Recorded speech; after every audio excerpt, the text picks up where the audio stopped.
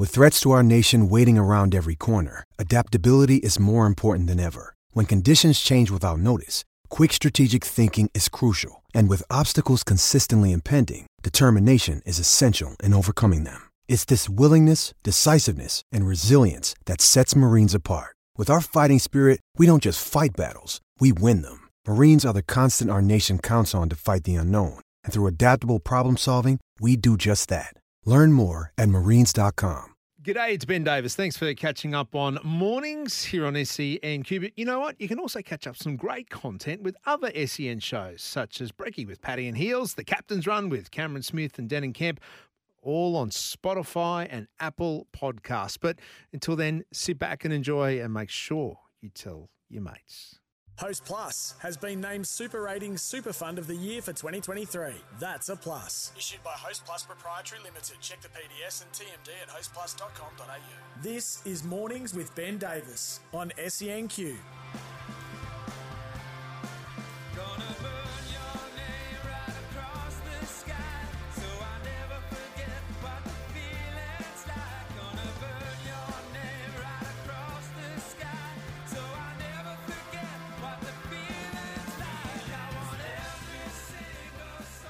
Thanks for jumping on the podium with me this morning. The spirit of cricket, is it a myth or a mandatory part of the game? 13 13 55 0467 736 736. When you hear the phrase spirit of cricket, what jumps into your head? Does it exist? Can it exist in the modern day world of cutthroat professional sport? 13 13 55 0467 736 736. Spirit of cricket. What does it mean to you? We're going to jump into that very, very shortly. Big show lined up for you today. I mentioned earlier with Pat and Heels. Imagine this headline: Reece Walsh, Olympic gold medalist. Yeah? Charlie Cameron, Olympic gold medalist. Not you, Dane Coles, probably a bit past you by now. But we're talking flag football at the Olympics. It was 24 hours ago, a punchline. It was in our office anyway. Flag football. It almost seemed like the Americans getting their way with, well, if you want cricket in the Olympics, we're going to chuck in flag football. What is flag football? Well, think OzTag, touch footy for gridiron. And I'm sure you'll come at me and say, no, OzTag and touch footy are very different.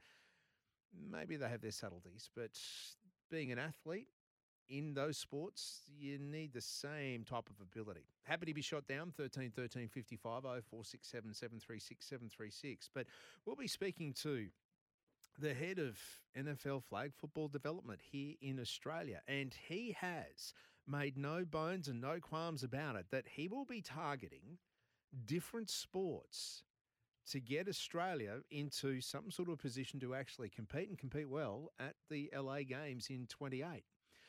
It's male and female, so he'll be targeting AFLW netball, rugby league, AFL, maybe even rugby union.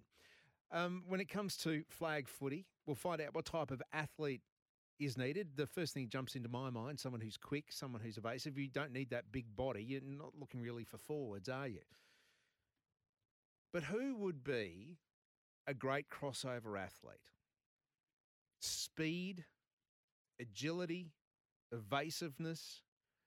That's why I thought Reece Walsh, Charlie Cameron, would they be on the NFL's target here in Australia or on their hit list? It's something I'll be putting to Wade Kelly, who's got a pedigree here in Brisbane, was on the Broncos contract list. We'll find out exactly how far he went and what he did. This was back in the 90s. We'll be chatting to him over the next 3 hours. I'll be touching base with the boss of Queensland Cricket too, because yes, cricket is part of the Olympics, but what does that mean for cricket in this state? What does it mean for the infrastructure of sporting venues? You and I have had this conversation a number of times over this year about the Gabba redevelopment and where does cricket go? Where does AFL go? Well, now that cricket is on the agenda for 2032, we're taking it as read that it will be there. It's going to be in LA 28. Nothing official I think it's just a box that needs to be ticked for it to be on the board for 2032.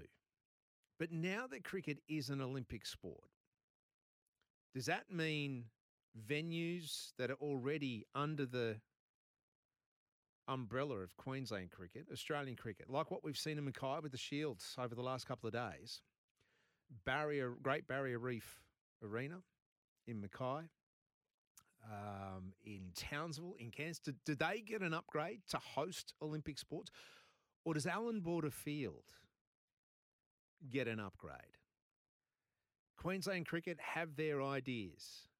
They have their thoughts and what they've put to the government to get done. And it is an upgrade of Albion. What does this mean for AFL, though? As I said, you and I have had this conversation a number of times. What is the best fit? What is the best way for your money, taxpayers' money, to be spent? 13 13 55 0467 736 736. They're the digits you need to be part of Queensland Sport's biggest conversation. Over the next 3 hours, we'll be touching base for those in Melbourne on AFL trade period. What does it mean for the Lions? They haven't been aggressive in the trade period. There have been some changes. We know Jack Gunston wants to head back to Hawthorn. Is that going to happen? What's that going to look like? Chris Fagan, Danny Daly, his lieutenant, his general manager of football, they are in Melbourne right now. It's the last day of trade period. We'll get an update on that as the morning winds on to find out where it all sits for the Lions when it comes to trades and football expansion, rugby league expansion. I wanted to touch base to our northern neighbours, PNG.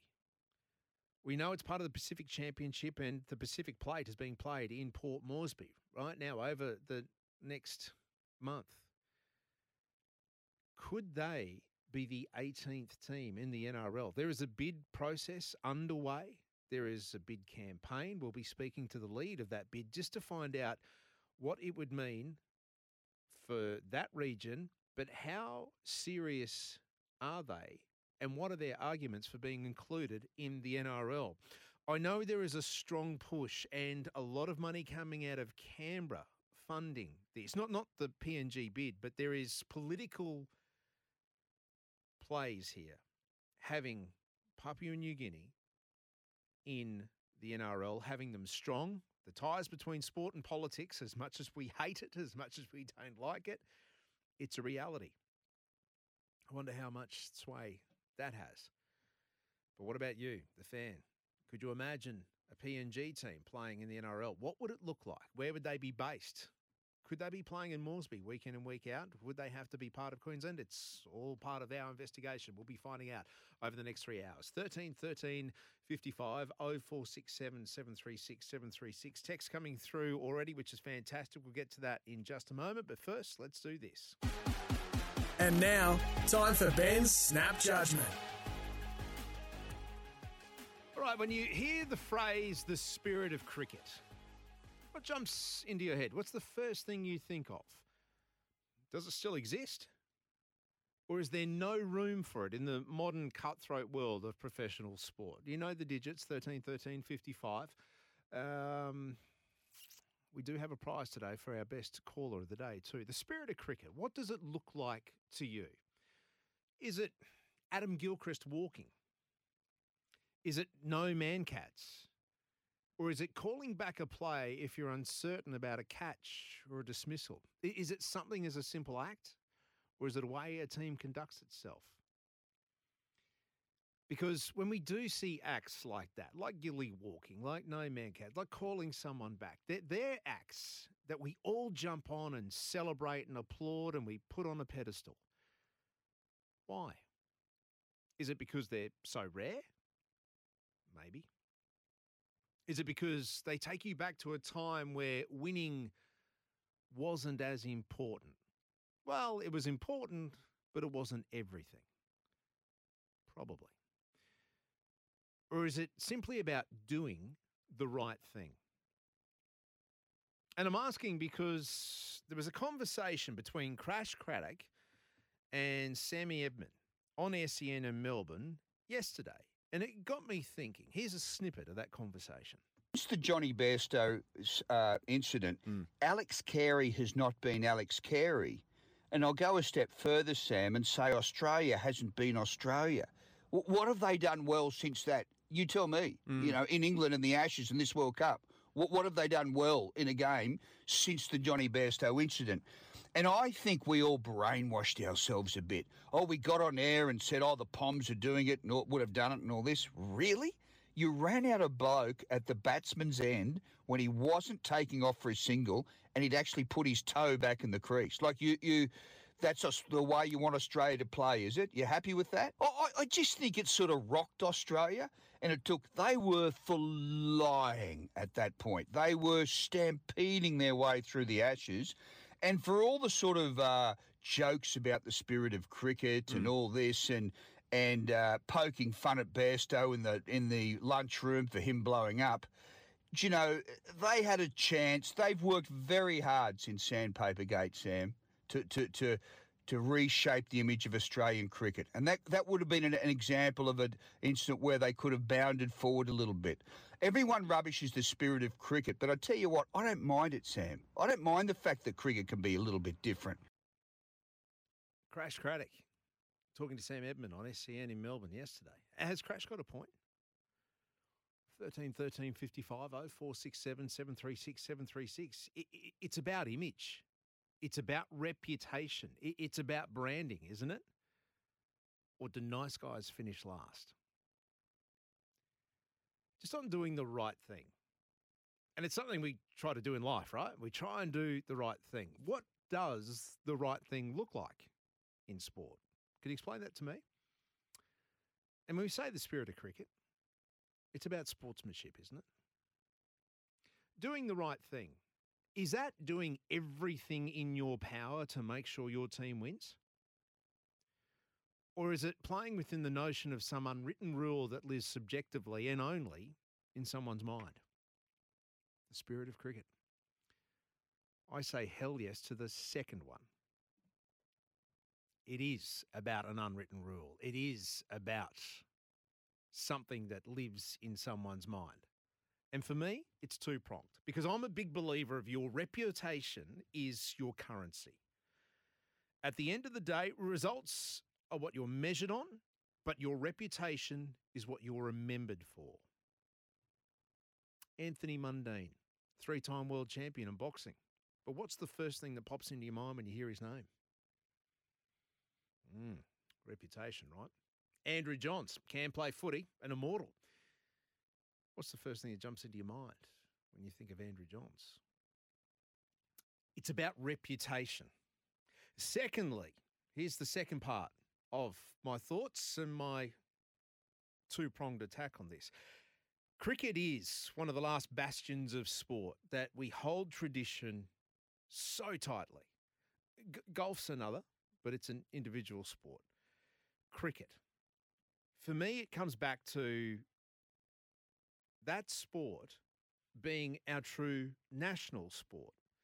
It's a reflection on us as Australians. We hold our cricketers to a higher standard because they are us on the international stage. That may be unfair on those who play the game and represent us, but that's the reality, isn't it?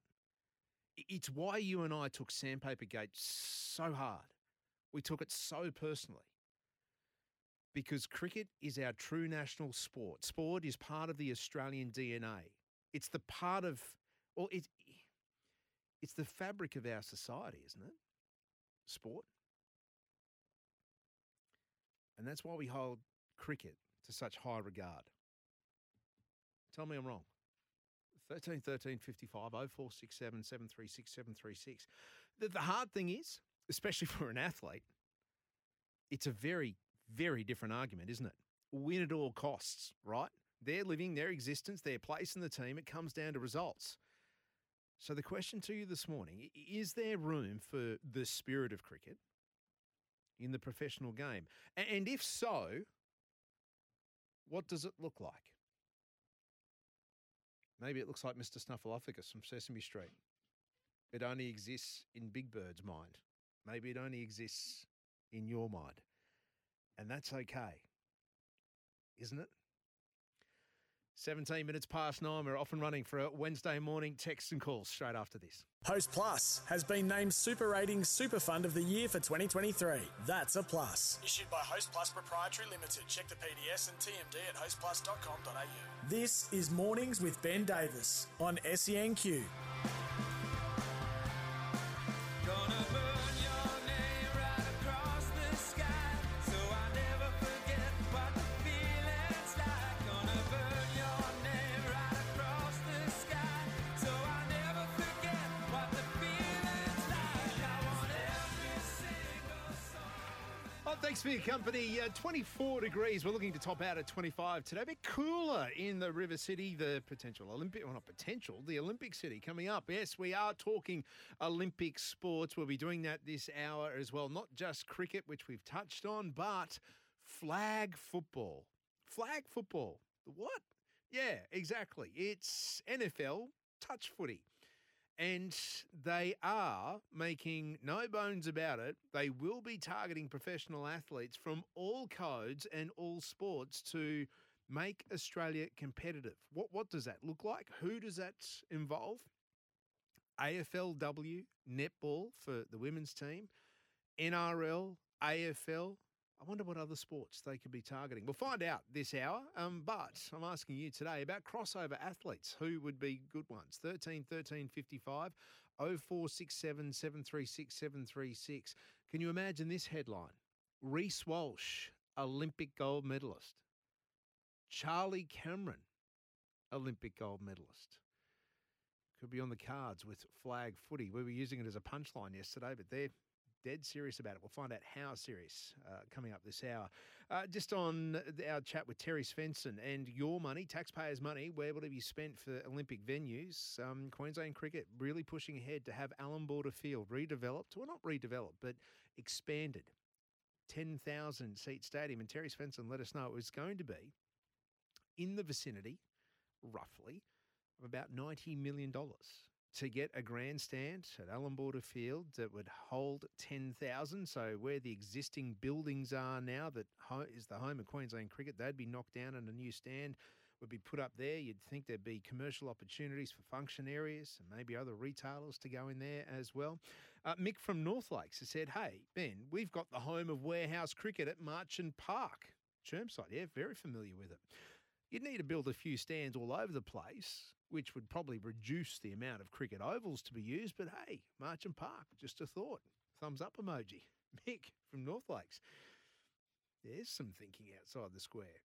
13 13 55 0467 736 736. Just on some crossover athletes as well. And Cal has sent a text. I think India could have the quarterback of the tournament with Ravi Jadeja, the best arm in world cricket, ripping a wide ball to Virat Kohli in the end zone. Virat Kohli. No, I don't think so. But Jadeja, there we go. There's a crossover sport I didn't think of. Adams at Morningside, he said, you know who'd make a great flag footy player? Nathan Sobey from the Brisbane Bullets. Quick, evasive, obviously skillful, one of the most athletic players in the comp. Would easily match the likes of Reece Walsh and Charlie Cameron. We'll put that on the list when we chat to Wade Kelly in about half an hour's time. 13 13 55 0467 736 736. Right now, I want to drill into NRL expansion. Now that season 23 is done and dusted, we are into the internationals. The Pacific Championship is underway, and we know that Port Moresby over this month is hosting internationals every weekend. But they are also in the process of putting together a bid to have a PNG team in the NRL, the 18th team. We know expansion is inevitable. We know it's got to happen, getting an even number in the competition. Here at East in Brisbane, the Tigers, they're putting together a bid. We've spoken about Perth in the past, but what does the PNG bid look like? What does it bring? We know it has support from Canberra. Earlier this year, the Albanese government pledged a bit over $5.5 million to the bid. They'd like to see it happen. So there is political clout coming into this. Well, let's find out what else it brings, where they may be situated, what the bid looks like. Andrew Hill is the leader, the bid leader for the PNG NRL licence. So we're on the line now. Andrew, very good morning to you. Good morning, Ben. The PNG bid, how are things travelling? What's it look like now at the end of 2023? Well, it's exciting. I've just heard your intro, and of course, there's plenty of other bids that are doing great work as well. But there's nothing like rugby league in PNG. Nothing else can compare to the excitement, the movement, the colour, the passion that Papua New Guineans have for rugby league. But we're just taking it slow. We're obviously waiting for a lot more information from the ARLC around criteria and when they're ready to expand. But we're setting the building blocks as we speak for future success. And Andrew, I've got to say, you're real qualified to talk about the passion of rugby league in PNG. I mean, you've seen passion of rugby league all over the world. People might be familiar with your name as part of you were you're running the Bulldogs at one point, but you're also in charge of the 2017 World Cup before joining Canterbury. So you've seen rugby league all over the globe. Yeah, Ben, I think the game does unite and inspire, and I know a lot of sports administrators will say that. But across the Pacific, not just in PNG, rugby league is more than a game. It's a way of life. Back in 2017, we brought 3 World Cup games to PNG. The first time ever a major professional sport had the confidence to do such a venture. And those games were broadcast right around the world. And I think when people talk about legacy from a tournament such as a World Cup, I think our biggest legacy back in 2017 is where we are right now. People now have the confidence to take major events to PNG. Of course, we've got the Pacific Championships that are being broadcast live back here in Australia and around the world. So the capability in PNG may surprise people. I know I have a lot of conversations about, what's the infrastructure like? There's a great stadium. We have 3 tremendous stadiums, NRL equivalent. And that's what excites us, being able to harness that passion, excitement, and give them their own team to follow. Andrew, is that Santos Stadium? Is that the name of it in Yes. Port Moresby? Yeah. Yes. Yep. Yeah. How many? Paint us the picture. What's that infrastructure look like? How many does that hold? Yeah, it's a boutique stadium, I think we would call it, Ben, here in Australia. It's built in 2016, opened up in the 2017 season, and of course we played those 3 World Cup games there. Capacity is 15,000. A great corporate facility, both indoor suites and outdoor boxes. There's a corporate lounge that holds over 300. So there's about over 1,000 corporates. Air-conditioned dressing sheds, big gym, wrestling rooms, everything that you would expect an NRL franchise to have is at Santos Stadium. And all credit to the past governments in PNG and the current government, they've got 3 of those stadia around Port Moresby.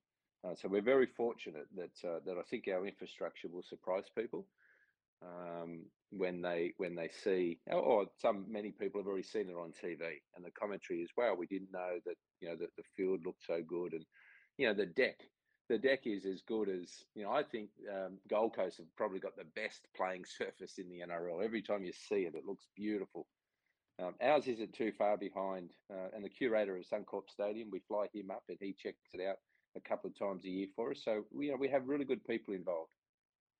Andrew Hill, my guest this morning, he is the bid leader for the PNG NRL licence. We know there's a lot of water to go under that bridge before it's even officiated. Andrew, you're working towards a timeline. Is there anything from the Commission to give you almost a deadline to be ready by? Well, nothing in concrete, and of course the broadcast renegotiations or negotiations will be paramount to any decision. 2027, 2028 are the indicative years. The Prime Minister of PNG, the Honourable James Marape, has asked his counterpart here in Australia for support and a potential outcome by the end of 2025. A lot of your listeners may or may not be aware that PNG gained independence from Australia 50 years in 2025. And so in considering what type of gift Australia should give to the people of PNG to celebrate the independence from Australia, Prime Minister Marape has suggested the NRL franchise as the 18th team would be a fair gift. You've got plenty there in the armoury, haven't you? You've got the infrastructure argument, you've got the romantic notion, the heartstrings to pull on as well. What are some of the other conversations you have, Andrew, around this? I mean, you mentioned infrastructure. What are some of the other things that people are asking you about NRL in PNG? Look, I think we've got to focus on the youth, and with that comes an understanding that whilst they've had a passion for the game for 50 years, rugby league has pretty much left PNG to their own devices in many, many ways. From time to time, people have dropped in and tried to help, but it hasn't been a coordinated long-term view. And everyone has done some really good work, but when you're looking at 14, 15, 16-year-old players over there, they just don't have the luxury of what we do here in Australia in terms of their understanding of healthy lifestyles, their nutrition, their coaching. We're very fortunate. All sport here in Australia has got great coaching framework and a great volunteer network. And so a 10-year-old boy or girl here gets great coaching from 6, 7, 8, 9, 10. They're qualified coaches. They know how to look after injuries. We teach the kids how to eat. That hasn't existed in PNG. So a big focus of ours is around coaching, its development, it's putting frameworks in. That's a slow burn, Ben. And so when people ask, what are we doing? And I go, oh, we're really just focusing on 14, 15-year-olds. They sort of scratch their head. Some of those other things, corporate support. I giggle. People tell me that we won't have money. We will be the most well-supported NRL team in the competition. We are by far, the PNG Hunters are by far the most well-supported team in the Queensland Cup. It is ridiculously how well supported. Some of the biggest companies in the world are based in PNG. Newmont have just taken over an Australian company called Newcrest. It's the world's largest gold mine, the world's largest. And they're based in PNG. They're a proud organisation doing business in PNG, and they'll be very excited to be partnering with the NRL, as will many other supporters. So looking after the youth, getting coaching frameworks in, setting policies, procedures. Tony Archer, former referee, has just been appointed to come over and spend 3 years in PNG. Talking to him this morning about setting up the right structures for refereeing. And so we will leave no stone unturned. Not only is it about the immediacy around the bid, but it's about the framework, long-term sustainability, getting the game on par with Australia is very important for us. Andrew, two questions from me, and one of them may sound a little naive, and it is around security and well-being for athletes travelling into that country and maybe even supporters as well. And I say it may be naive because we hear stories about how safe PNG may be, Moresby and the like, especially in the Highlands. What can you tell us and my listeners about that? Yeah, look, it's a challenge for us, Ben. We can't, people's perceptions. We have to work really hard. In terms of a lot of the stories you hear, they're not from Port Moresby. They're generally from the Highlands, and yes, that they have had challenges in the Highlands. Port Moresby itself, and in particular, the last 5 or 10 years, with the big businesses that are now rolling into town, it is vastly different. Vastly different. We have a Queensland Cup team going there every fortnight to play in the Q Cup and have done that for the last 10 years. We have the women's teams going to PNG. We have all these games being played this month for men and women. Of course, we have to take precautions. The hotels are wonderful hotels. They don't walk around the streets at night, but I think some of us perhaps have looked at footage of what happens here in Australia and in particular in Queensland at the moment after dark, and we don't feel too comfortable. But look, it is a challenge. Port Moresby is not the Port Moresby that it was 15, 20 years ago. Mm-hmm. And we've not had any issues with our rugby league teams there at all. Final one from me, and you may have, I guess, touched on it in that answer as well. Definitely based in Moresby. There's no consideration, or is there consideration of being based in Queensland or even North Queensland? No, very open mind on that. I mean, at the moment, we are talking about a potential Cairns location for the initial stages of the bid. Of course, we've got to be able to attract coaches and players and administrators as well.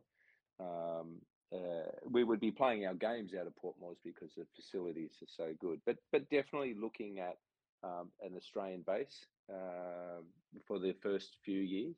And this is where the PNG government is so progressive. They understand we may have to deviate from what our number one desire is, and that might be to be based in Cairns for the first few years. We're keeping a really open mind as we go down this journey. As more information comes on board, we will continue to consider it. People are talking about a Pacifica team. It may surprise you, but we've had every other bid reach out to us. Everyone else wants a part of PNG and Pacific, and that gives us enormous confidence, to be honest, Ben. The fact that people are coming to us saying, can we partner with you, would indicate that they're hearing the same level of support when we have two prime ministers of the country thinking it's a great idea to have us. We just need to work through that process, but very much an open mind. Andrew, really appreciate the chat this morning, opening our eyes to what could be on the cards as far as the 18th team in the NRL. Andrew Hill, who's leading the bid for the PNG bid into the NRL. So from what you've just heard, 13-13-55, PNG in the NRL, it almost is a natural fit, isn't it? Because we know rugby league is a religion in that part of the world. So many questions around it, but what you've just heard, does it make you feel more comfortable about it? Would you support a team from PNG coming into the NRL? That's probably the big question. A lot of corporate support in that part of the world. In fact, if you've been or had experiences in PNG, bust some myths for us. What have been your personal experiences? 13-13-55 0467 736 736. 20 minutes past 10. We'll get to your calls and texts straight after. Host Plus has been named Super Ratings Super Fund of the Year for 2023. That's a plus. Issued by Host Plus Proprietary Limited. Check the PDS and TMD at hostplus.com.au. This is Mornings with Ben Davis on SENQ.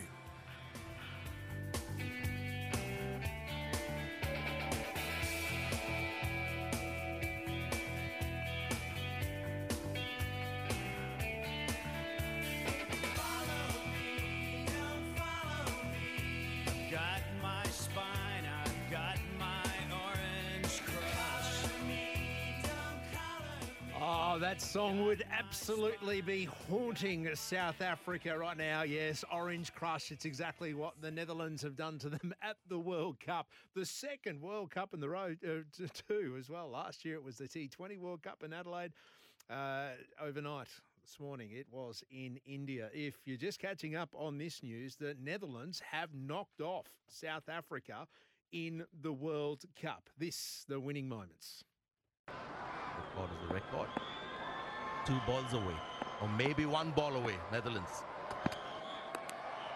It's gloved it, and the catch has been taken. That's a win for Netherlands. We've just witnessed one of the major upsets in 50 overs cricket. Yeah, major upsets indeed. It was only the third time ever in World Cup history, the first since 2007, that the Netherlands have actually won a game. They beat South Africa by 38 runs. 38, all out for 207, the Proteas. The Netherlands had earlier posted 8 for 245. Fantastic stuff. And it was a captain's knock too by Scott Edwards. He is a Sparky from Melbourne. Scott Edwards. And I tell you what, this has got the fingerprints of Ryan Campbell all over it. The former WA keeper, the man who invented the ramp shot. He was coach of the Netherlands until the midway through last year when he had his cardiac arrest.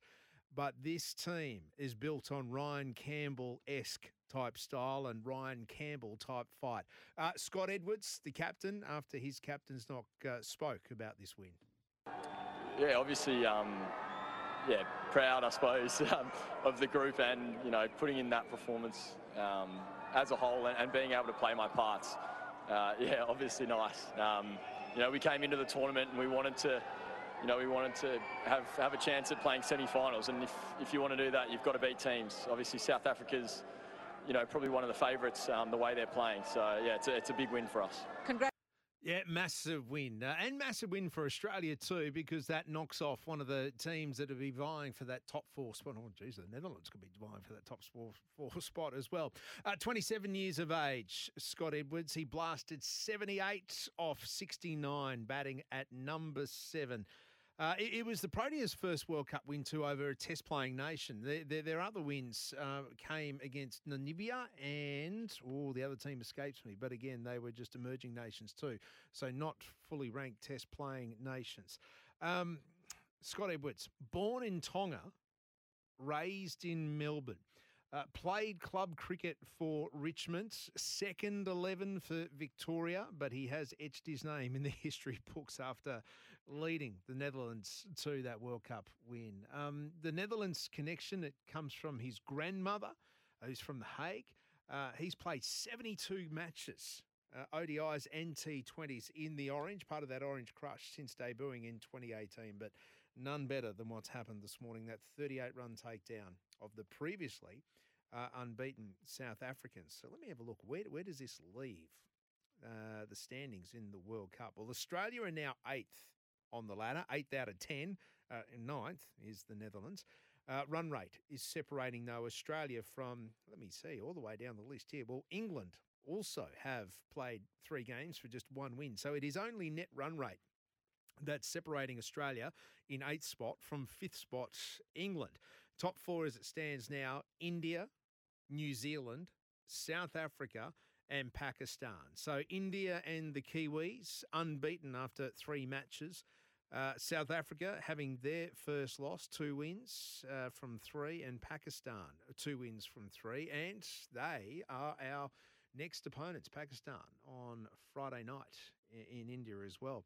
I heard the chat with Bharat Sundaresan. Patton Heels had a chat to him a little earlier today from India, and he was talking about how Pakistan are ripe for the picking. They are shaken. They had that last start loss to India, mortal enemies as we know, and they were taken down in a big way. And they were also subjected to some pretty unsavoury comments and treatment from the local crowd, but you almost expect that when India and Pakistan take to the field in any form. But Pakistan rattled, according to Bharat, and ripe for the picking. So this sets up a very good contest and a very good space for Australian cricket to be in. 13 55 0467 736 736. Get to your texts in just a moment. But Sam, cue Bon Jovi because it's 10:31.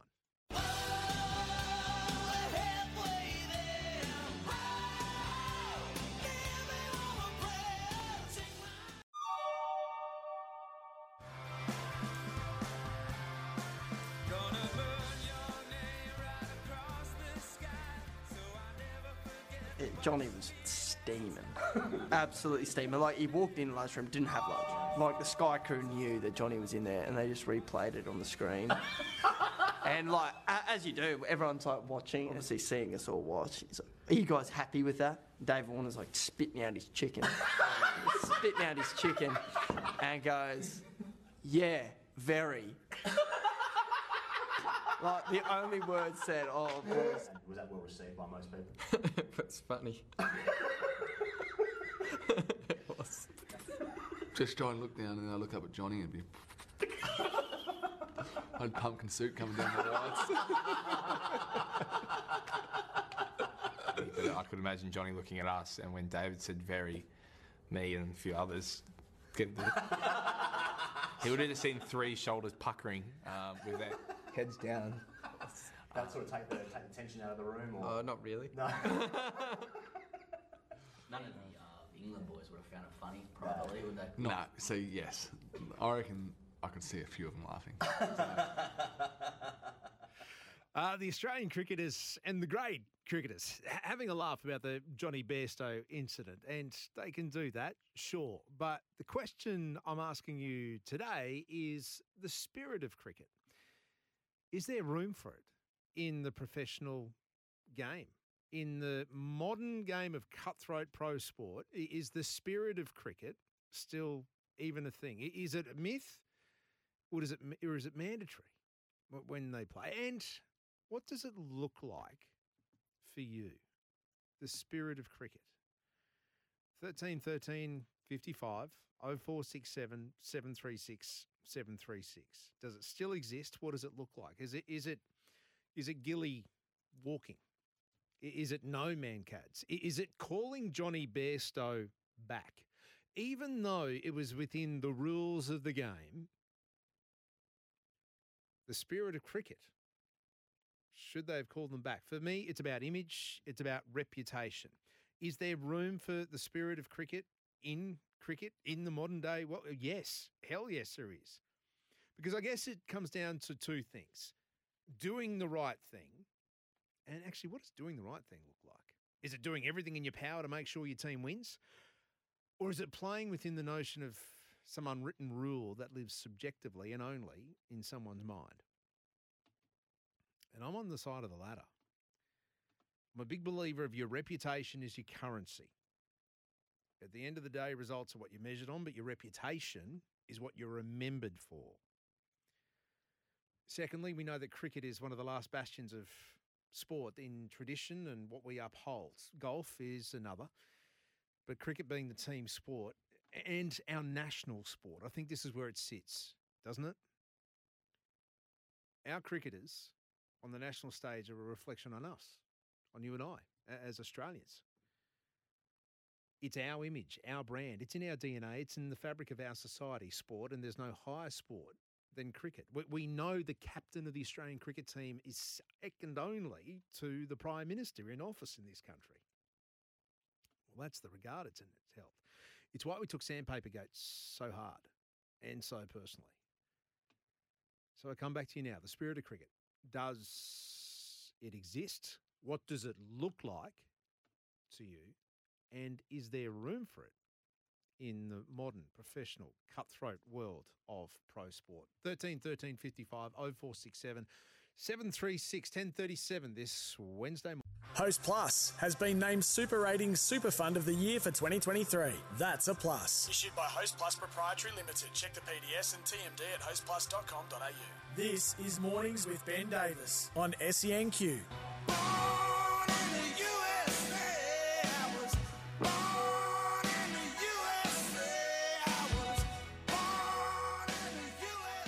Yeah, nice work, Slam and Sam. Rolling out the boss. Born in the USA, flag football is coming to the Olympics in 2028. What is flag football?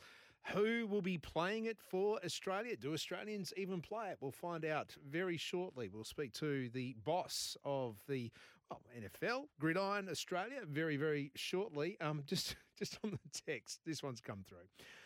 Ben, tongue-in-cheek, but my first flag football recruitment target would be Clive Palmer's nephew. Time and time again, proven the most evasive person in Australia.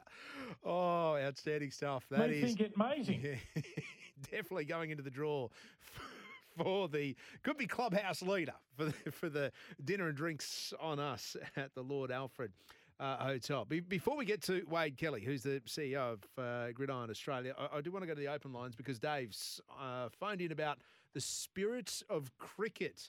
Dave, good morning to you. Good morning, Ben. How are you this morning? All the better for talking to you. When I mentioned the phrase spirit of cricket, what jumps into your mind? Oh, look, very much a situation that, definitely play hard on the field, but taking that in consideration, leave the heat of the battle on the field itself, and be prepared to socialise when you come off the field with the opposition. Look, I was really upset with what happened at the end of the Ashes series. There was obviously a lot of heated battles on the field, and then at the end of the series, what do the Poms end up doing? Yeah, we won't turn up for the drink. We'll go and drink on our own. That's not in the spirit of the game, is it? No. Is there room for it in the world of cutthroat professional sport? That's the big question this morning. Dave, appreciate your call. 13 13 55 0467 736 736.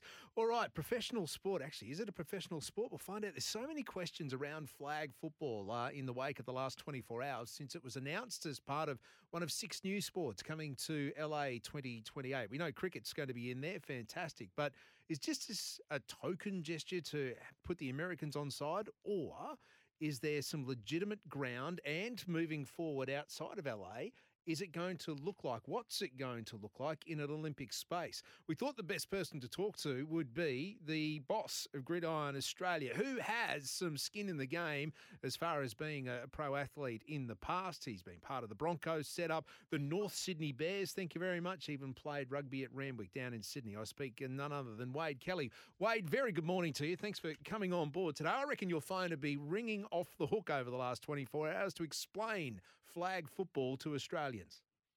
I've just had Clive Palmer on, Ben. He's just rang. Yeah, nice. Word touche. Well done. What's his? I'm trying to think of what his nephew's name was. I can't remember, but we can't find him anyway.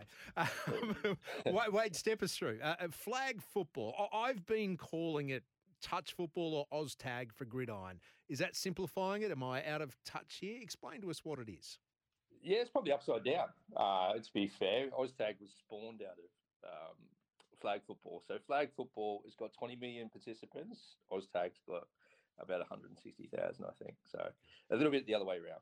All right. So what about in Australia, though? This is what I want to knuckle down on. How many participants in Australia? How big a sport is it in this country? Yeah, look, it's just kicked off. So from grassroots right up through to our senior teams, we've actually got two senior teams, Australian teams, our men's and women's, going over to Malaysia on Saturday for the Intercontinental Cup, where they'll play against Japan, New Zealand, Thailand, Indonesia, Kuwait, Malaysia themselves. The Philippines will be there. So it's just kicking off, but obviously in the last 48 hours, it's gone a bit nuts with attention on what it's all about, which is great. Okay, how competitive would an Australian team look like? I know we've got some time to progress towards 28, but what is and how does that shape up, and how do we become competitive in the world of flag football? Look, we've probably got a flying start, to be honest, Benny. With our athletes across all our sports, when you look at the conversion rates, and our high-performance team has been working on this for a while now, when we look at our athletes and how they will convert to the sport, it's essentially the same as AFL, netball and basketball, with a little bit of OzTag, rugby league, rugby union thrown in.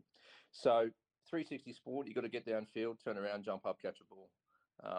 That's AFL, that's netball, that's basketball. So with our athletes, and we know that we excel in all those sports.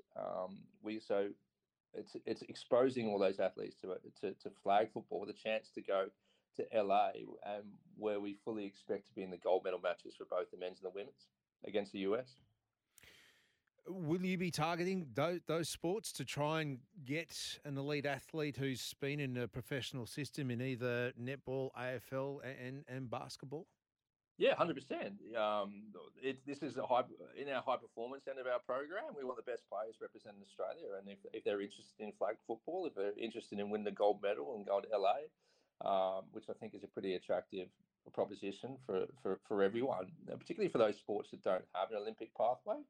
I grew up as a rugby league boy. I was at the Bronx and North, and then I played 10 years of professional union.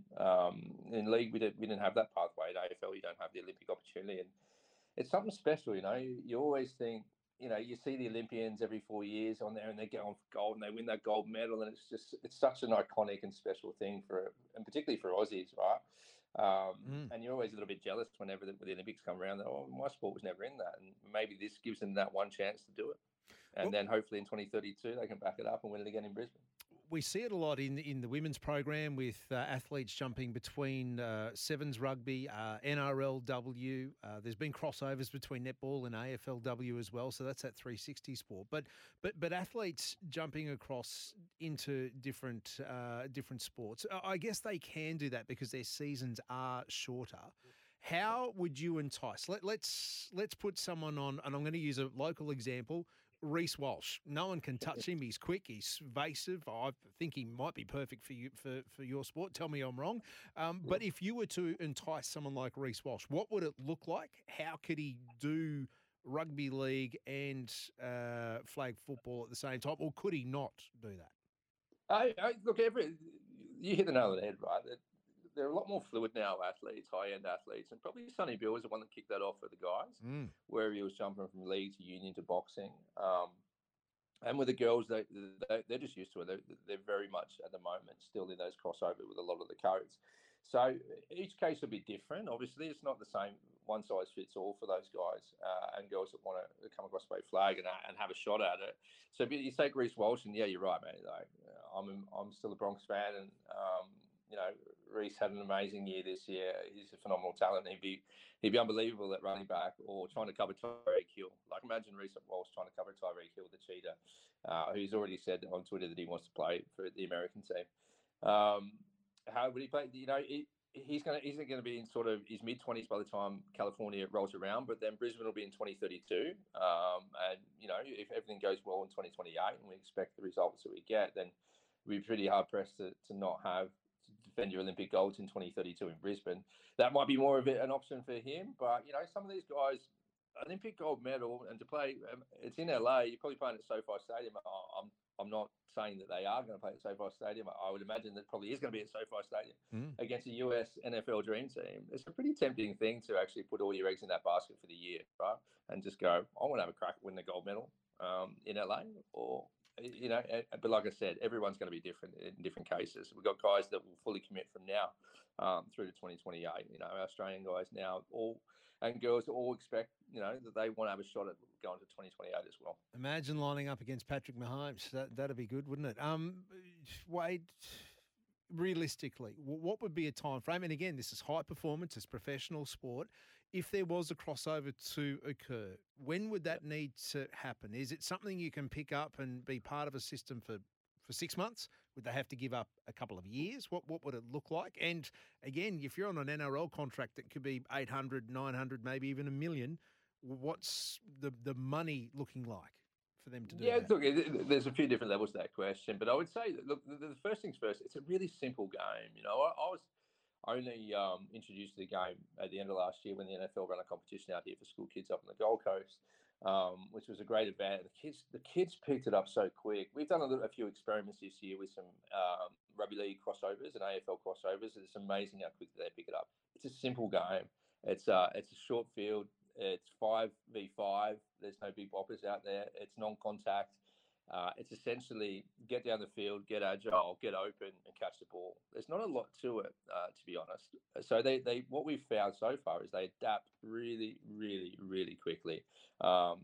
It'd be interesting, this first international tournament, a lot of these guys have got really limited experience. They're great athletes, really limited experience in flag football themselves, and to see how they go up against the other nations next week in Malaysia.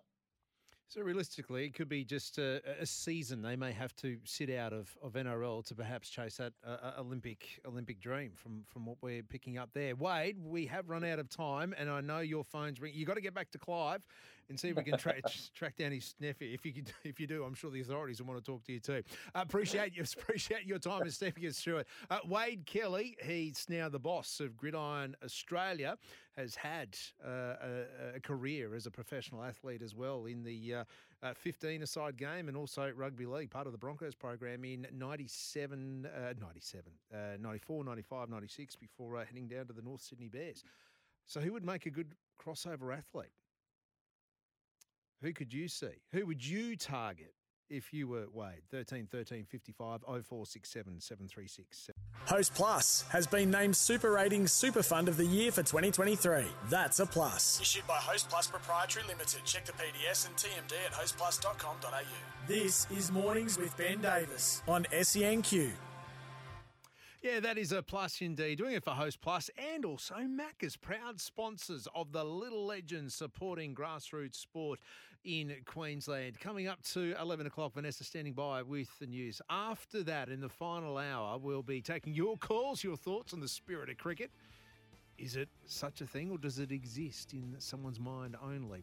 What are your thoughts when you hear that phrase, spirit of cricket?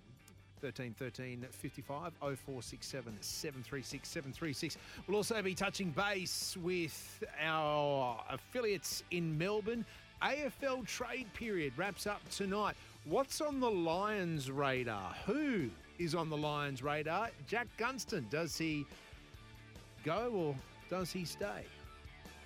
13 13 55 0467 736. This is SENQ, Queensland's new home of sport.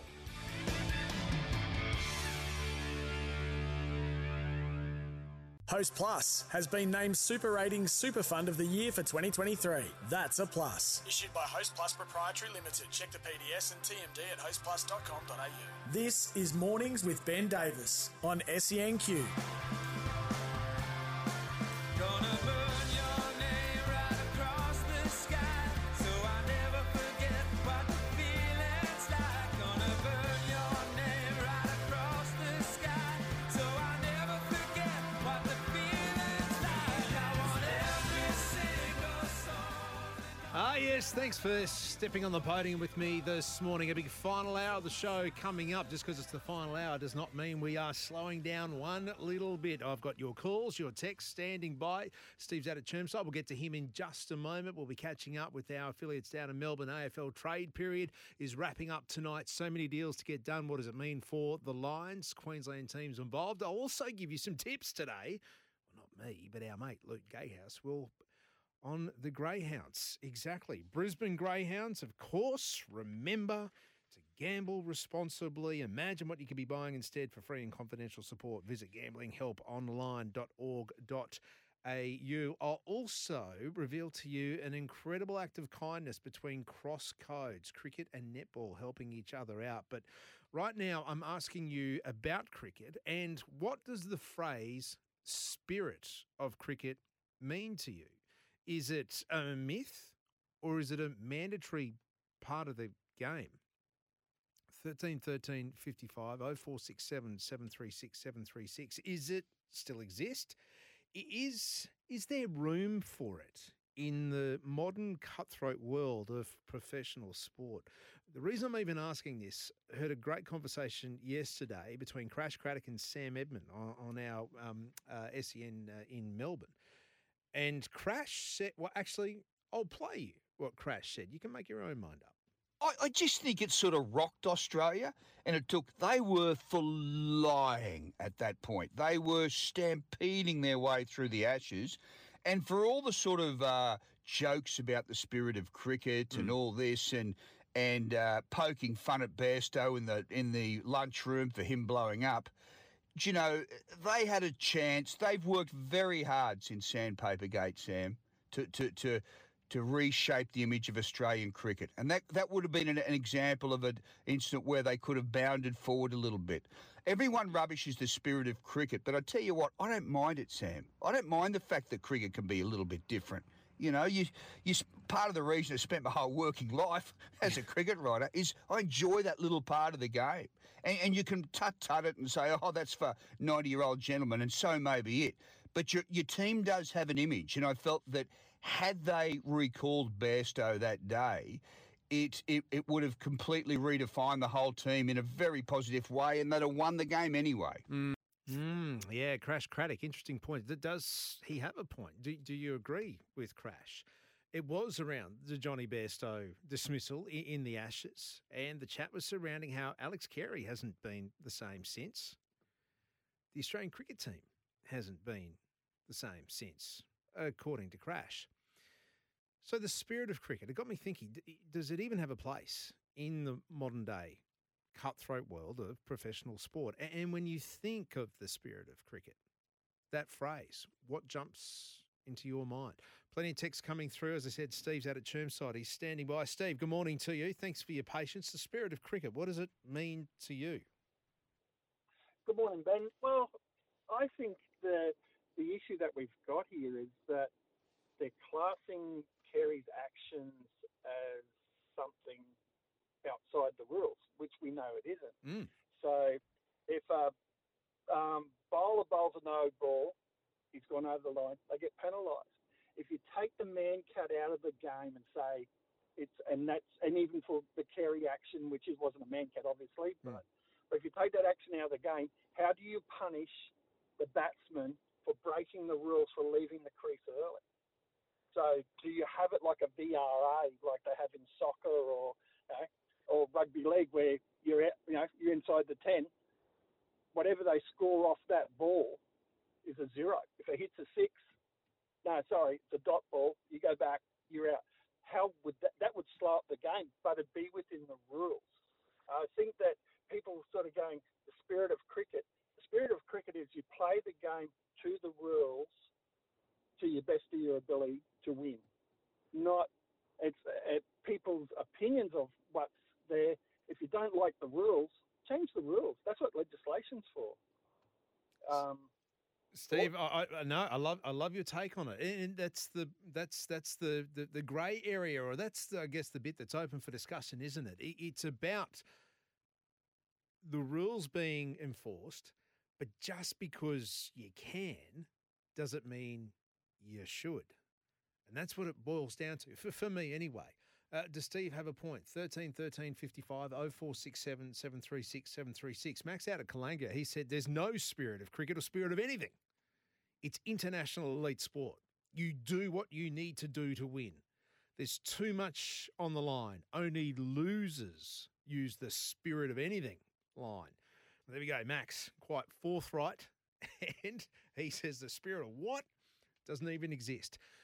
My argument to that is that whilst it may be an unwritten rule that lives subjectively in your mind only, it is just that, your reputation. It's what others think of you. And to me, there's the argument there as well. And it's my side of the argument, because your reputation is your currency. At the end of the day, yes, as an elite athlete, the results are what you're measured on, but your reputation is what you're remembered for. I used the examples earlier of Anthony Mundine, a three-time world champion in boxing. But what's your first thought when you think of Anthony Mundine? Andrew Johns is an immortal in rugby league, unquestionable on what he's done on a football field. But again, what's the first thing that jumps into mind when you think of Andrew Johns? And that's subjective, isn't it? And that's where it comes down to reputation. Cricket, fairly or unfairly, is held, in a different regard in this country because it is our national sport. We know that the Australian cricket captain is the second highest post in this country to only the Prime Minister. And again, that's an opinion, that's a reflection, that's how we perceive it. It's not written anywhere, it's not legislated, it's not law, but that's how we regard and hold the post of the Australian cricket captaincy. We hold our cricketers to a higher standard. Why? I believe it's because they are us on the international stage. And when I say us, you and I, as Australians, it is our national sport, our true national sport. So when they represent us as a nation that has sport as part of our DNA, sport flowing through our veins, it's the fabric of our society, we hold them in higher regard, maybe unfairly. But it's why Sandpapergate hit us so hard, I think. Because it is a reflection on us. And that may be unfair on the professional athlete because for them it's a very different argument. They win at all costs, right? They're living their existence, their place in the team. It comes down to results. And that's why I'm asking you today, is there room for the spirit of, well, as Max puts it, the spirit of anything in professional sport? Or is it just getting the job done? Where do you sit on this side of it? Reputation, is it your currency? Or are you remembered for results and results only? 13 13 55 0467 736 736. Pat has said, Ben, when you play sport within the rules, you don't play within the unwritten rules. But in life, I have two unwritten rules that you go by. And they're, hang on, I should have read this earlier. You don't sleep with your mate's your mate's wife or girlfriend, or you don't steal from your family and friends. Hey, there we go, Pat. 2 unwritten rules to live by. I like them. Actually, maybe that's where we can go next week. What are some of the unwritten rules in life that you live by? I like that, Pat. Thank you for opening that door. Mark that down. Hoff, we're going to be talking about that next week because we'll run out of time today otherwise. 13 13 55 0467 736 736. Jace has said, after seeing his NFL passes in Japanese rugby, Quade Cooper for quarterback. Jace, good stuff. He's out at Albany Creek. There we go. Crosscode athletes. Who should Flag Football Australia, Gridiron Australia, be targeting to bolster our medal chances for the games in LA 2028? 48 hours ago, or over the last 24 hours even, we were using flag football as a punchline. It was just put in to appease the Americans, wasn't it? Hey, if you want cricket as part of the Olympics, we're going to have flag football. But no, last hour, if you missed it, had a great chat with Wade Kelly, who's the boss of Gridiron in this country. And he said, yeah, it's a 360 sport. We will be targeting other sports like basketball, like netball, like AFL, sports that have a 360 perception around them. Well, you need to have that 360 environment to survive and thrive. And they will be targeting those athletes to represent Australia in 2028. Having a gold medal around your neck, an Olympic gold medal, actually being an Olympian, full stop. Once an Olympian, always an Olympian. They can't take that away from you. It's a fair carrot to dangle, isn't it? 13 13 55 0467 736 736. 14 minutes past 11. Quick break. We'll be back to talk some AFL trade movements. What's it looking like for the Lions with just a few hours to go until the trade period's up? Jack Gunston, is he on the move? Are we going to get something for him? Who is it? What's it look like? That's next. Host Plus has been named Super Ratings Super Fund of the Year for 2023. That's a plus. Issued by Host Plus Proprietary Limited. Check the PDS and TMD at hostplus.com.au. This is Mornings with Ben Davis on SENQ.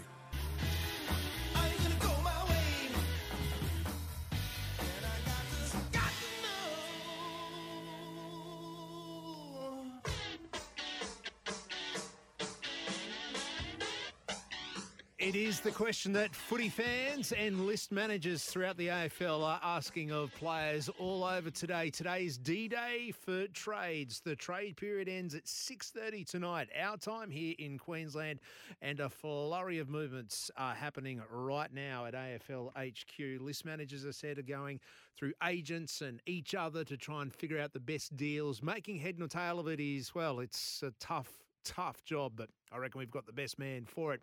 He is part of SEN's Trade Radio. He's taken a quick spell to have a quick chat to us. Cam Luke, a very good morning to you, or good afternoon in Melbourne. A lot of movement. We hear that a Magpie is on the move, one of the best young talents in the competition, but I do want to get a handle on what's happening as far as the Lions are concerned. Jack Gunston, we know he wants to go back to the Hawks. Is there any movement on that? There hasn't been a great deal of movement, and hello to you and the listeners. It was an interesting one that bobbed up Friday. Of course, Jack Gunston, a three-time premiership player at the Hawks, and only headed to the Lions 12 months ago this particular time. He desired to get back to Melbourne, but it's at a priority. It's very low in the priority for Hawthorn. They've got many other things they're trying to work on. They're trying to get Chol in. Jack Ginnivan, as you alluded to, has happened and looks like it'll definitely happen. They're going to swat future second rounders and some other picks, but Jack Ginnivan will be a Hawk.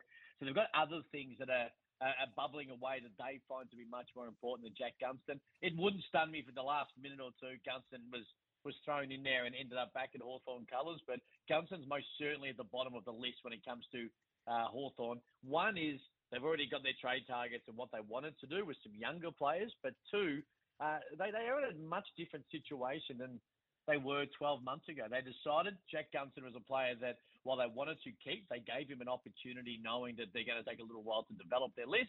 He goes to Brisbane, didn't quite work out.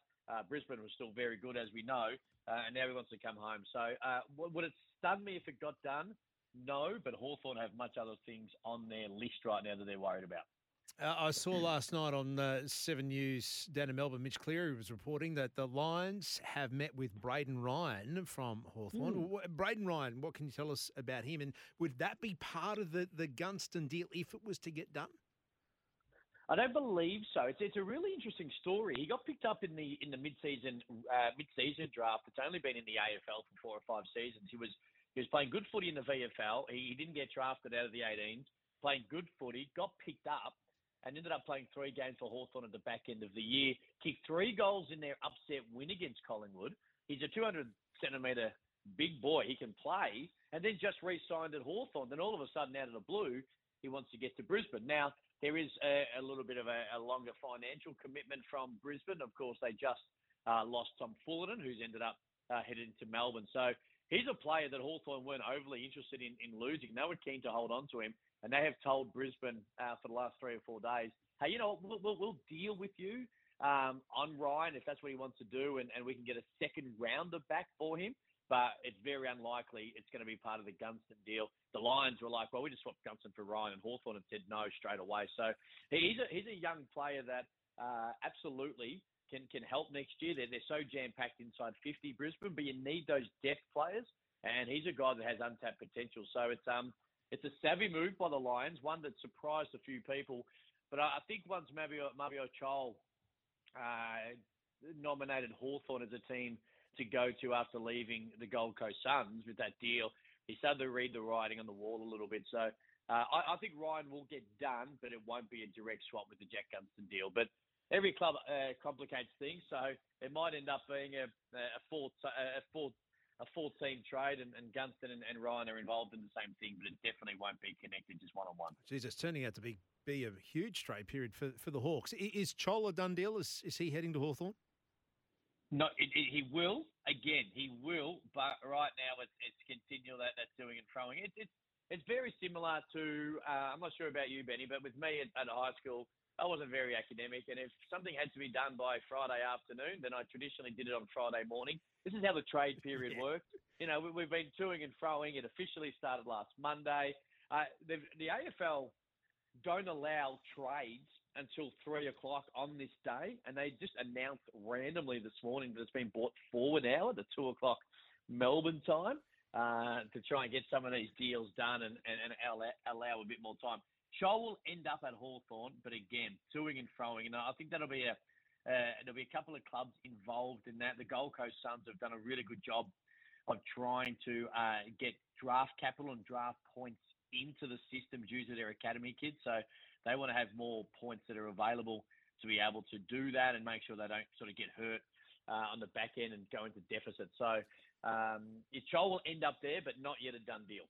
All right, well, the big headline of the day so far, and what we would probably see coming out of today anyway, is Jack Ginnivan heading to Hawthorn. We touched on it. A Magpie, one of the best young talents in the game. I know he set the world alight last year. He had a rough start to this season, didn't he? Getting caught up in Torquay and admitting to illicit substances, but then found his way into a grand final and being a sub there. So that is done. He is off to Hawthorn. He will be a Hawk, no doubt at all, and it'll be made official when probably about 90 minutes time. But it has been agreed upon this morning, and you are right. 40 goals last year in 2022, where the Pies made a prelim. Really good year, had a great year, burst onto the scene. Only his second year of playing AFL after he was upgraded from the rookie list, and then this year, in comes Bobby Hill. Then he gets caught up, his own stupidity, of course, in that pub and the Torquay incident that you mentioned, and just struggled to get the consistency. Did little things that annoyed Craig McRae, got going, made the premiership team, of course, grand final team, and then went to the races the night before. Now, I did see him at the races, and he wasn't doing anything untoward, but the perception in the eyes of Collingwood in particular, they were not impressed. Ginnivan, from all reports, wasn't overly happy with the words of which Craig McRae used on an SEN radio interview a couple of weeks ago on Drive. In the aftermath of that, he went to Bali. He thought about his career and where it all kind of sits. Hawthorn came knocking after Lockie Schultz got traded from Fremantle to the Pies, and here we are ending up today that a young man who has done he's got some maturing to do, but so does every single 20-year-old in the world, to be fair, outside of Nick Dacos. He finds himself now at the Hawks, and hopefully in a new look forward line that has Mitch Lewis there. Luke Bruce is a star and has been for a decade or even more. And then you have Chol in there as well as Ginnivan. So it'll be a bit of a different looking forward line, but one that I think suits him and gets him opportunity to play good footy. It's a brand new spanking forward line for Hawthorn. You answered my last question to you, which was about Ginnivan. So this was more of his doing rather than Collingwood wanting him out the door, or do you think there's a bit of both?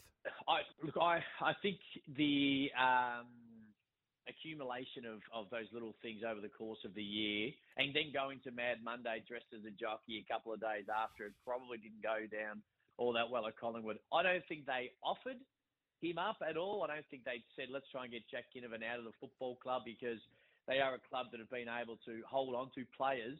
Jordan De Goey is a perfect example of this. Done stupid stuff away from the football field, but they backed themselves in to get the most out of him, and now he is one of the stars in the comp. So it wasn't like they shopped Jack Ginnivan, but when the question came knocking, and when Hawthorn, and they weren't the only team, but when Hawthorn came knocking and they spoke to Ginnivan's manager, they were fairly happy to play ball. Outstanding. Thank you for the summary, Cam. It's a big afternoon ahead of you. Appreciate you taking time out to step us through it. Cam Luke, part of SEN's Trade Radio, which is absolutely humming at the moment. So expect some movement at the station. 2 o'clock our time. Wow, that's been brought forward.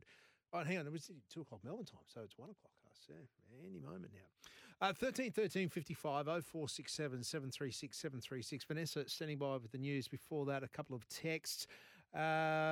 This one from Murray saying, Ben, love the PNG football brand, its players and its fans, but try enticing married NRL players with school-age family to live in Port Moresby. It's a massive ask.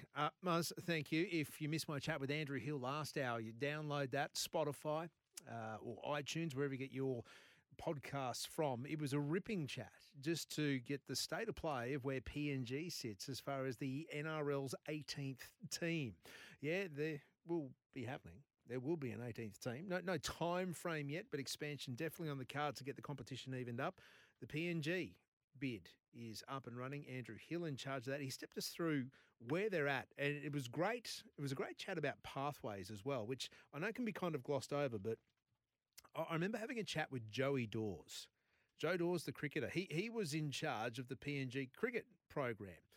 World Cups on the horizon there. Well, this was last year, and I was chatting to him about just the talent pool and where they came from. And he had a lot of players who were playing grade cricket here in Brisbane, which was fantastic. But he opened my eyes to what was happening in that part of the world, and he said, "Look, mate, as part of elite athletes and trying to get them up to that level, the skill factor is fantastic."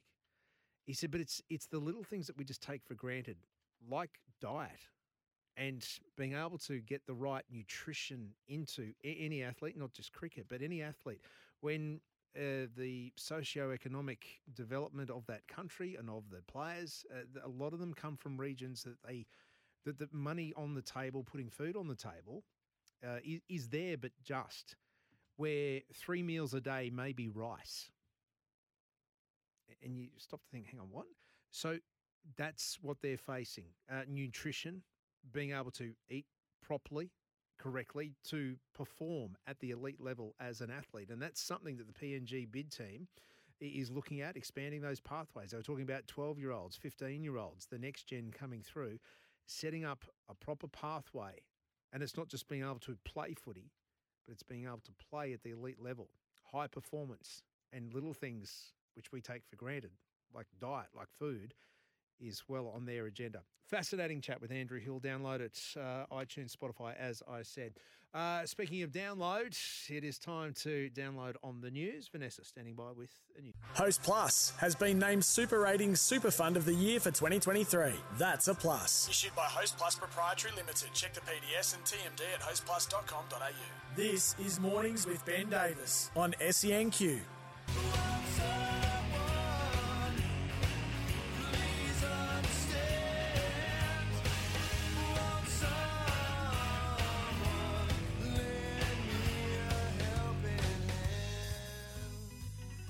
Slam and Sam, keep it going. That is the best Screaming Jet song of all time. How good. Helping hand indeed. And it's exactly what our netball stars have been given by an unlikely ally.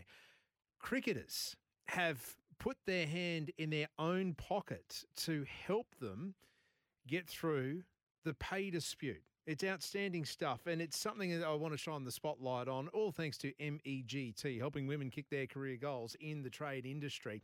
We know the netball dispute. We spoke about it last week with Liz Ellis between the Players Association and Netball Australia. Well, basically, netball is now unemployed, and they're locked in this pay dispute. They need to get their contracts sorted before the Super Netball Series starts. And in an extraordinary act of cross-code solidarity, and I'm reading from Ben Horn's report on Code Sport. It's brilliant stuff. The Australian Cricketers Association have pledged to create a 6-figure fighting fund for desperate netballers to access and help pay their bills during this ugly feud with Netball Australia. They haven't forgotten their own pay war with Cricket Australia, the cricketers, that is, back in 2017, and have decided to financially back the netballers who are fighting their own version of a revenue share model with Netball Australia. I mean, this is unheard of, isn't it? It's unheard of. Athletes in one sport giving up money for counterparts in a completely different code. Todd Greenberg, former ARL, NRL CEO, in consultation with stars like Alyssa Healy, they have declared that cricket won't stand by and watch netballers being frozen out by their bosses. So much like their female players in 2017, Todd Greenberg said, the netballers are at a moment they're leaning on friends and family for financial support. What's disappointing is that netballers' requests are modest and affordable, and the Australian Cricketers Association believe that they should be given the same new partnership opportunities as our girls, as our players that have seen cricket thrive. And the Australian Cricket Association stands with netballers and will do this until the campaign is successful. So an extraordinary act of kindness, of cross-code helping hands, in the words of the Screaming Jets. Brilliant stuff. So the Australian Cricketers Association helping out the netballers as they battle through their own pay dispute because effectively they are unemployed right now. All thanks to MEGT. Women in Trades, advance your workforce with female tradie power. Visit MEGT.com.au. Luke Gatehouse standing by. Some tips for Albion Park today. Before we get into that, though, let's have a look at the text line coming through. Troy, thank you for yours. He said, Ben, depth of character. This is all in the name of the spirit of cricket. When I say the phrase spirit of cricket, what jumps into your mind? And is there room for it in the cutthroat world of professional sport? Well, Troy says depth of character will always be above winning ruthlessly, and without principles and morals, victory will be hollow. You will always be answerable to the great spirit. Troy and Georgie. Troy, thank you very much for that. 13 13 55 0467 736 736. Let's touch base with our good friends at Greyhound Racing Brisbane. Luke Gatehouse is on the line. Luke, good morning to you. Good morning, Ben. Let me see. There's plenty going on in the world of Brisbane Greyhounds. We know that. But also Friday night, JJ had a big win in the $1 Million Chase in Sydney. Yeah, it was one of the great nights to be at a racetrack Friday night, and certainly in greyhound racing, we don't have any problem getting money back to our participants. They're getting a really good return, and the model that is in place, we try and make sure the returns to the participants are reflective of what they earn. So, a lot of lessons to be learned there. However, Thursday night, instant millionaire J is J. So it was $1 million to the winner, the $1 Million Chase, and it was a great race. He had to really fight to get to the line, and just a wonderful story around the whole J is J and Zammit family. Okay, well, give us that backstory, because it is a wonderful one, isn't it? Yeah, so J is J was owned and was the last greyhound trained by Selena Zammit's father, Jeff Jones. And he passed away suddenly a few years ago, and the dog went to his wife, Lillian, Selena's mother, and then Selena trained the dog and basically won with the dog just after he passed away, which was, there's no dryers in the house. And then Jay is Jay's side by the former track record here in Seneke, who stayed at the Zammits up here, and so they decided to mate Seneke and Keilor, and it's come out with Seneke, who's now at $1.3 million in prize money, and the rest of the litter are very handy. Across the 7 or 8 greyhounds in the litter, there's $1.7 million in prize money earned. Just a wonderful family story. Isn't it just? What about that? That's some serious coin going into that family and passing on down the bloodlines as well. Speaking of money and passing on, have we got any tips for Albion Park? What are we racing today, aren't we? Yeah, we're racing this afternoon and then again tomorrow night, and I think I might find your listeners a couple of nicely placed dogs today that are drawn well. So race 5, Dog 1 Smart and Classy, it's $2.25 at the moment. And then race 10 Dog 1, you know I do like the Dog 1 box ones when the good dogs drawn well. Abominable, it's around $2. And then I've had a quick look at tomorrow night. There's no markets up at this stage, so it's just an early throw at the stumps. Race 8 Dog 3 double up bill, but you'll get your cash this afternoon with those first two. There we go. Dog 1 in race 5 and in race 10, Smart and Classy and Abominable. Fantastic stuff. Luke, I've also got to say, imagine what you could be buying instead. For free and confidential support, visit gamblinghelponline.org.au. But it is always great to chat. Thanks to our great mates at Brisbane Greyhound Racing Club. Visit brisgrays.com for all the function and event information. Luke, you have yourself a winning Wednesday. Appreciate your time. 11:48 here at SENQ, your new home of sport in Queensland. Quick break, back to wrap it up, get more of your text. Oh, I've got to announce too, who is our winner of the Lord Alfred dinner or drinks on us. You choose. Coming your way, top of the Caxton Street as well. Geez, it's been a big day. Lively text, lively conversation, outstanding stuff. The $100 voucher, Hallmark Hospitality, that's the Lord Alfred. It's the best live sport, live music venue. Head to Lord Alfred Hotel. Host Plus has been named Super Ratings Super Fund of the Year for 2023. That's a plus. Issued by Host Plus Proprietary Limited. Check the PDS and TMD at hostplus.com.au. This is Mornings with Ben Davis on SENQ.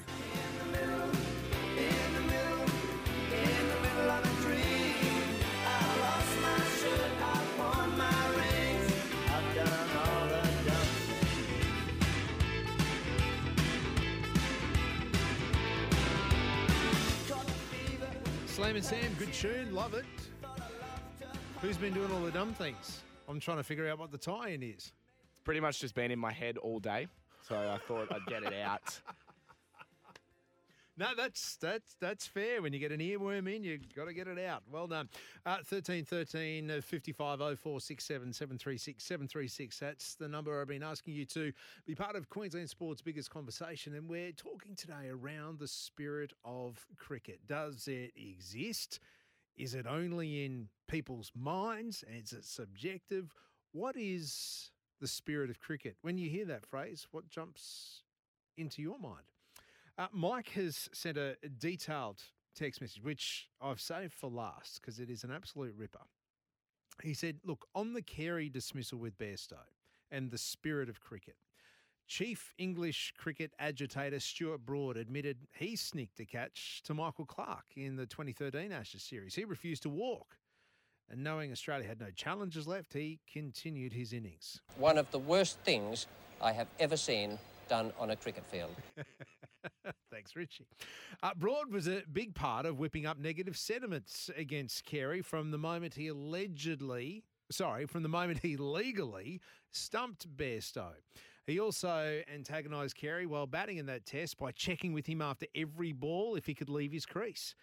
Keepers have been having a casual throw at the stumps since Rod Marsh, but the success rate is ultra low. MS Dhoni, Bairstow himself, the list goes on. I just listened to Crash Craddock talking on radio immediately post the Bairstow stumping, saying he finds Broad's character and manner hard to dislike. Such a fascination and amusement with Broad and his style and his antics. Maybe that's what he gets remembered for.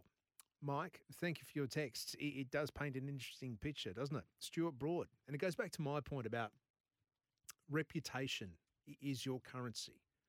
It's your brand, it's your image, isn't it? As much as results do go a long way.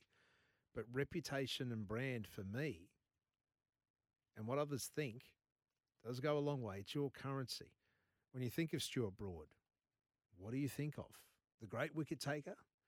Or do you think of him as an English prat who comes out here and just starts whinging and taking it on? Or maybe that's part of the theatre of sport.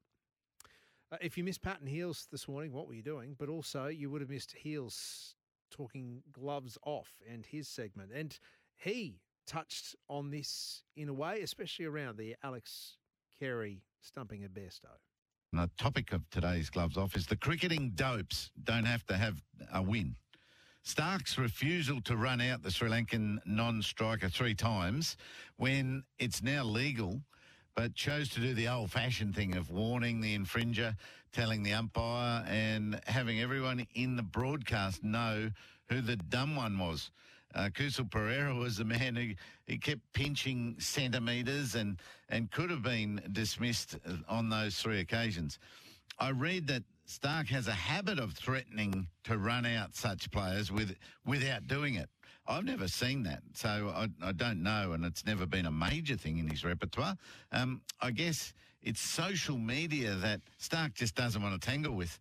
It saves a dopey cricketer and his stats. That non-striker Kusal Pereira could have been gone for much, much less than what he's made. Alex Carey, by the sound of it, not enjoying the social notoriety after the legal running out of Johnny Bairstow. So the dope won out of that occasion as well.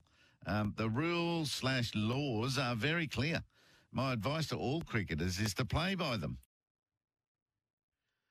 Yeah, there we go. Ian Healy this morning. So the rules are clear, and I guess that's what the whole debate comes down to within the spirit of cricket. Just because you can, does it mean you should? As an athlete, it's a very different question, isn't it? Because you are trying to win at all costs. It's what you're paid to do. Your spot in the team comes down to those performances, and they're your KPIs. That's how you're measured. But when it comes to fans, it's a very different prospect, isn't it? Anyway, I'll leave you with that one to ponder. If you've missed any part of the show today, make sure you download it. iTunes, Spotify. It's been an absolute pleasure having you on board today, as it has been with McDonald's as well. They are proud sponsors of Little Legends, supporting grassroots sport here in Queensland. Thank you for your company until 9 o'clock next Tuesday. Good luck. Good hunting. Gonna burn